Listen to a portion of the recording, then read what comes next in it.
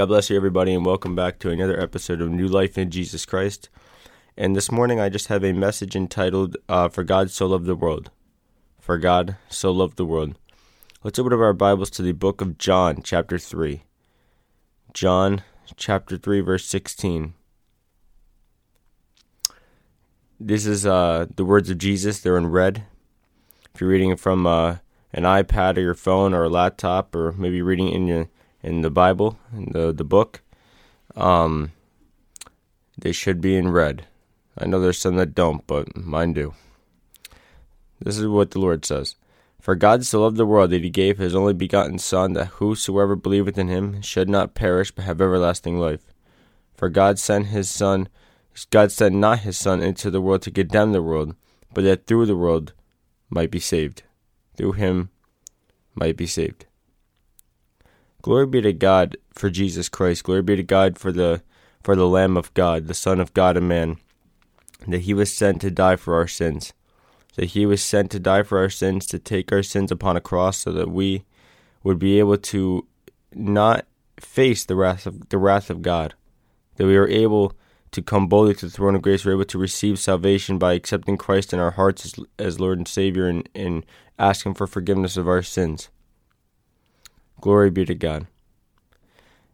And many of us today, we don't know Christ. And some of you don't know why Jesus came, and you don't understand it because no one has spoken to you about it. And today I'm going to speak to you on God sending his Son for you, but also his love for you. You see, God so loved the world that he gave his only Son. That's what the scripture says. God loves you so much that he gave his Son, and his Son died in the place of you on the cross. On the cross, Jesus took all of our sins and he put them on himself. And he died for us. He died for every sin: fornication, idolatry, adultery, pornography, masturbation, drunkenness, so many sins. Every sin was on him. And glory be to God for Jesus Christ that he did this for us, because he loves us.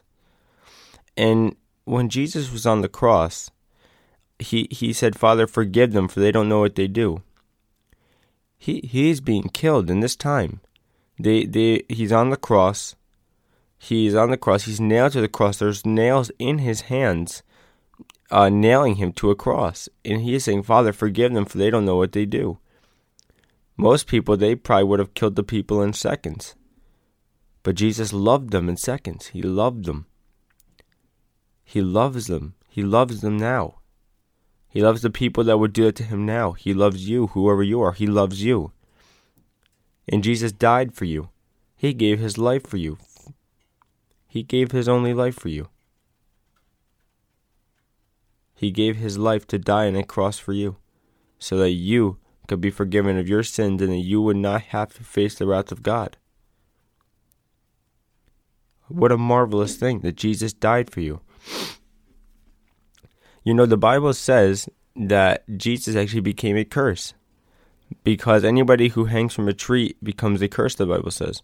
And Jesus hung from the tree, from the cross.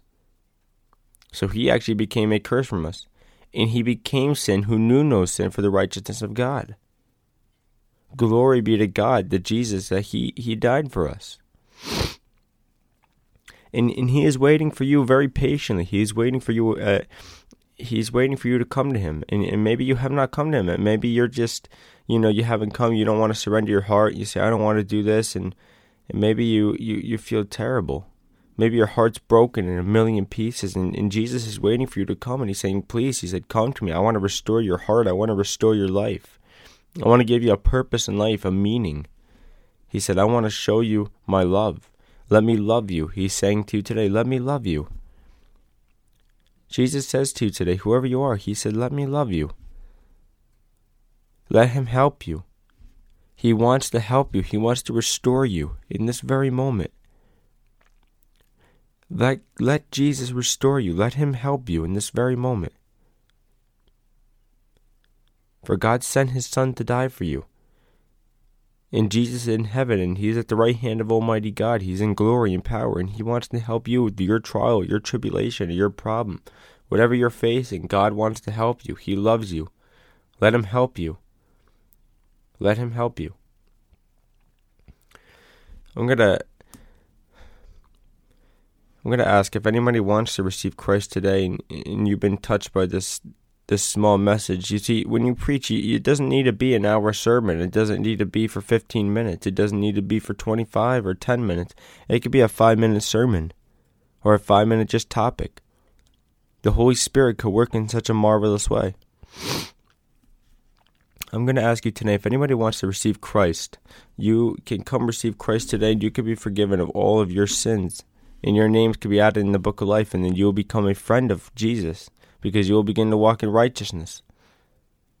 You read the Bible, and you obey what the Bible says and the commandments, and you do what it says. I'm just going to ask, if you want to accept Christ today as your Lord and Savior, I'm just going to ask you to repeat this prayer. Oh, Father, I thank you for this mercy and love which you have shown me. I ask, God, that you will please forgive me of all of my sins.